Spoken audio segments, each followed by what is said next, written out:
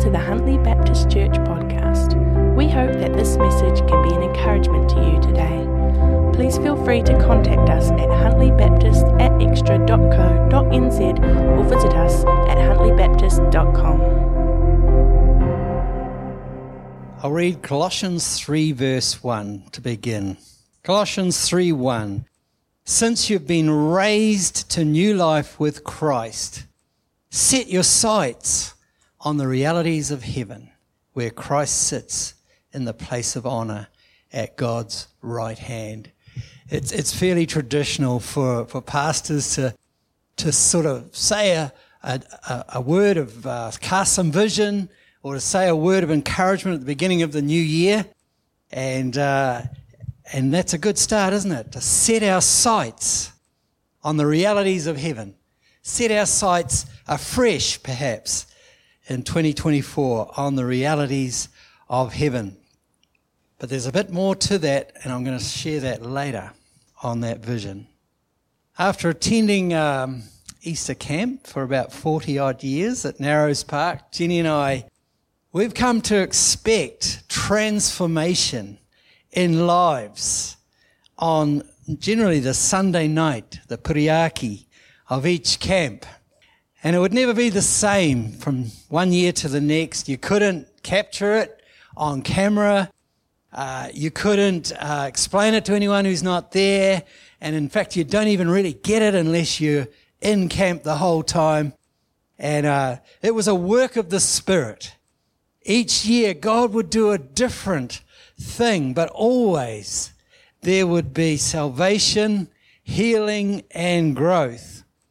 And the key was that every camp was soaked in prayer and that Christ was honoured. And we saw miracles, tears, and light bulb moments over those many years, and still happening every Easter, when young people knew that God was real and made new commitments to follow Jesus, whatever that might mean for them. The thing is that camps didn't just happen. They were the product of weeks and months of planning, gathering of resources, team building, and sheer hard work. Leaders would have to sow vision, encourage prayer, and build momentum right up to and during the camp. Over the years, salvation would actually happen earlier and earlier on in the camp, and I think that's just a testament to the prayer.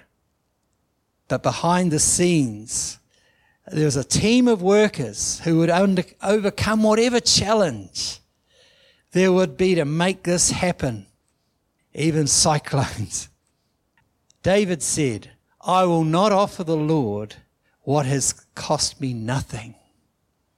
I will not offer the Lord what has cost me nothing. I love that verse. And on a scale of 1 to 10, camps are about 100, of hard work. And the true test of the team, however, was actually always on the Monday. On the Monday morning, only about half the kids would ever get to breakfast, looking like zombies. Then there'd be a prayer and a last sort of few songs and a big encouragement as they went.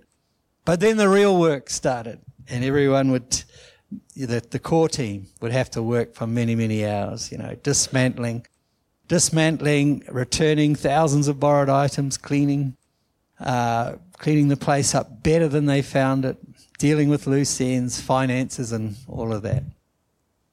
Through it all, though, there was this real sense that spiritual eyes had been opened, and that a glimpse of the realities of heaven had been released. Praise God. Well, when Paul wrote Colossians 3 verse 2, set your minds on things above, not on earthly things, he was not suggesting that we neglect the responsibilities of life here and now in this world and the day-to-day stuff of life. Ministry is really spelt W-O-R-K, work, William Henderson says, those that seek to obtain these things that are above are not chasing phantoms, but are gathering priceless treasures. They are not the kind of people who forget about their duty in the here and now. On the contrary, they are very practical, for the graces that have been given them enable them to gain victory in their struggle against fleshly indulgence and be truthfully the salt of the earth and the light of the world. That's a quote. End of quote. Someone else came up with the saying, some folk are so heavenly minded that they are of no earthly use. We don't want to be like that, do we? Anyway, in other words, the true Christian is found serving faithfully and diligently at whatever task they're being called to, because they have a heart for the eternal purposes of God. I've called this message, set your affection on things above. Setting your affections on things above. Because I believe the word affection, found in the King James Version, best describes Paul's intent here. Some versions say, set your sights on things above. I like that. Others say, set your minds on things above. While another version says, pursue the things over which Christ presides.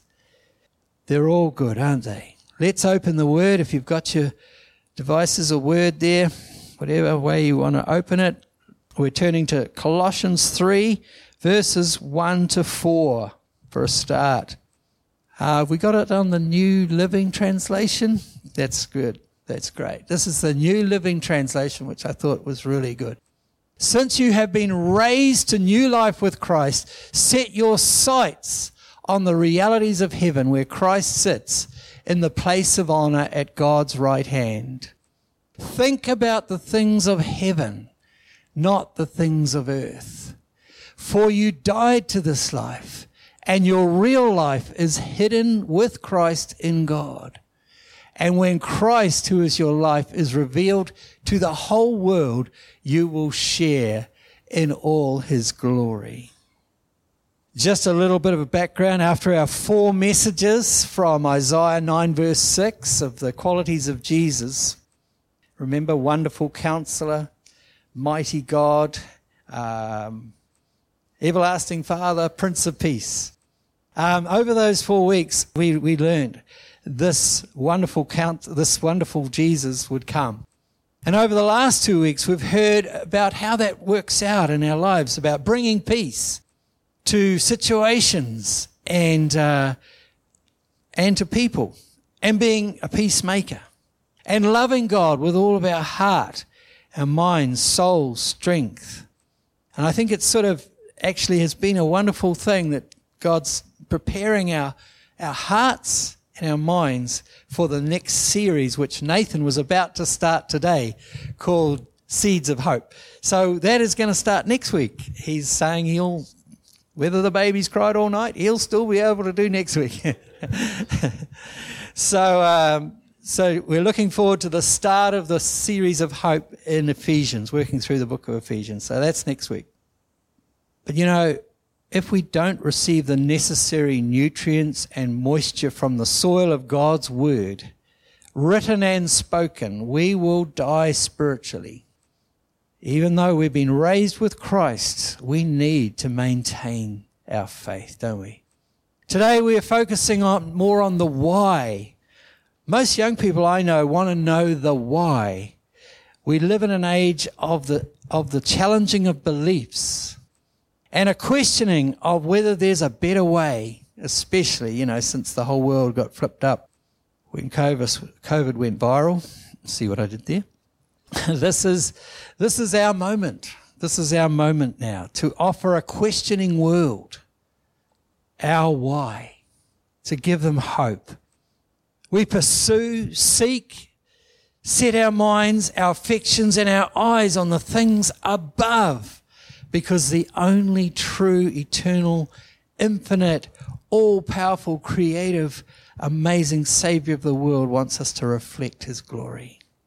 What a privilege, eh? Hallelujah. That's in verse 4. That's a pretty cool why, if you ask me. It's the why that makes the hundreds of hours of hard slog to create an Easter camp or a festival one or a conference or even our week in, week out church ministries worth it. Paul is saying to the Colossians, stay true.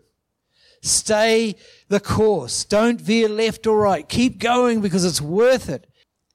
And today I'd like to encourage us all to consider how to share our why. How is our why going to be expressed in our lives this year? The why keeps us focused, gives us purpose, and gives us plenty of reasons to overcome. But there's always a but in this life. There are other competing forces for our affection. We can so easily give our affections to fleshly desires. So we're going to read verses 5 to 10, and we see what we're battling against, and we have to overcome in order to bring about those things that are above. So put to death the sinful earthly things lurking within you. Have nothing to do with sexual immorality, impurity, lust, and evil desires. Don't be greedy, for a greedy person is an idolater, worshipping the things of this world. Because of these sins, the anger of God is coming. When you used to do these things, when your life was still part of this world. But now it is the time to get rid of anger, rage, malicious behavior, slander, and dirty language. Don't lie to each other, for you have stripped off your old sinful nature and all its wicked deeds. In verse 10, put on your new nature and be renewed as you learn to know your Creator and become like Him. So we're in a battle, and although Christ has defeated Satan, sin and death, He requires us to enforce that victory. That's our job, to enforce that victory. We're very aware of the spiritual forces at work in the world.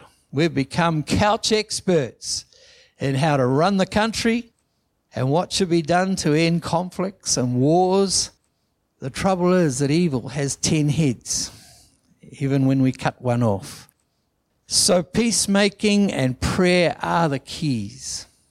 Paul is asking here, what about what's within you?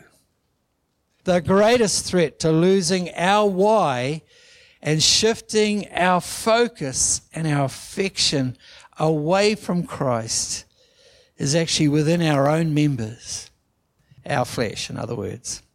He's saying here, put that evil thing lurking within you to death first. Rid yourself of sexual sin, impurity, lust, and evil desires. We can't blame Satan for that stuff. If we're feeding it, stop feeding it, and it'll die. Are we willing to trade all of, eternity, sharing His glory for momentary pleasure? Maybe we need to do a stock take. The fruit of internal sin soon shows on the the fruit.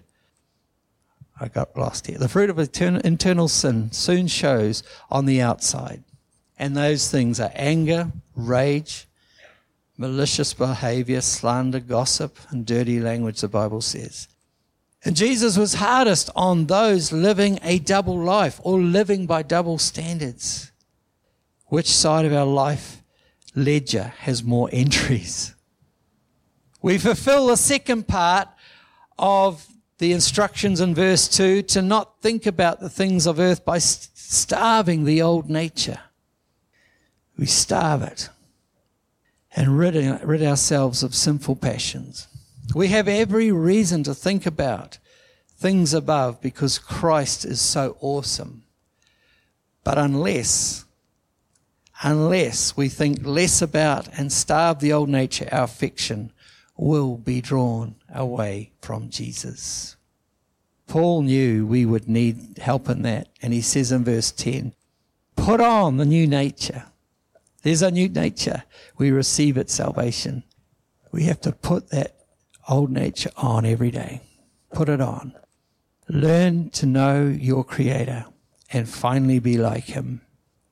As one Christian comedian said, if you do the do's, you don't have time to do the don'ts.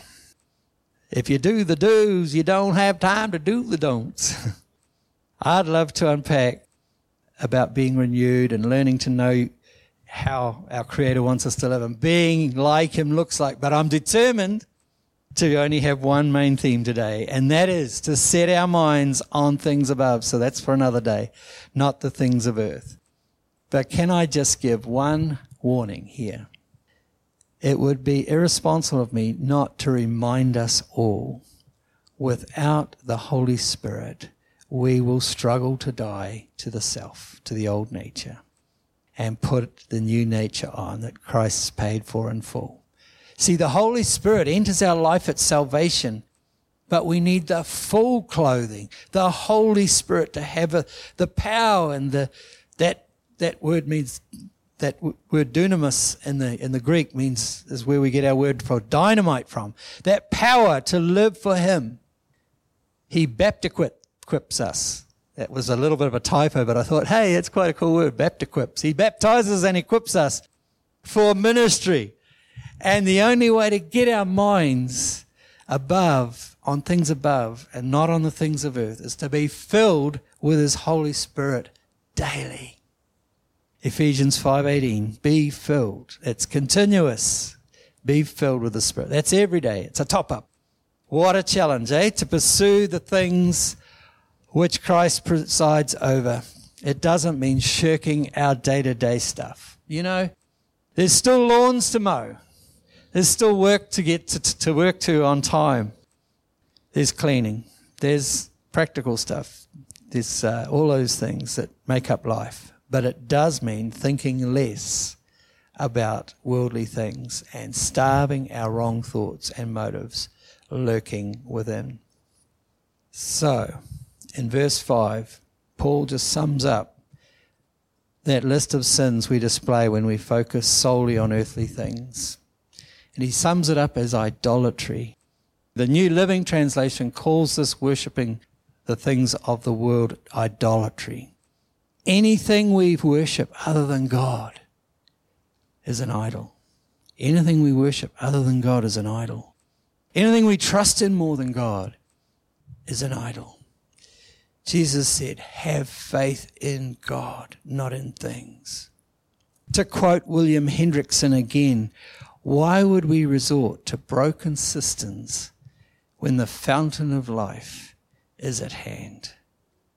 Christ's resurrection, followed by his ascension and coronation, guarantees us, I love this, guarantees us pardon and provides for our purity. Guarantees us pardon and provides for our purity. The Holy Spirit and his word are the key to change. I said there was a bit more to the vision earlier on, and I believe that God gave me a bit of a word for the church this year.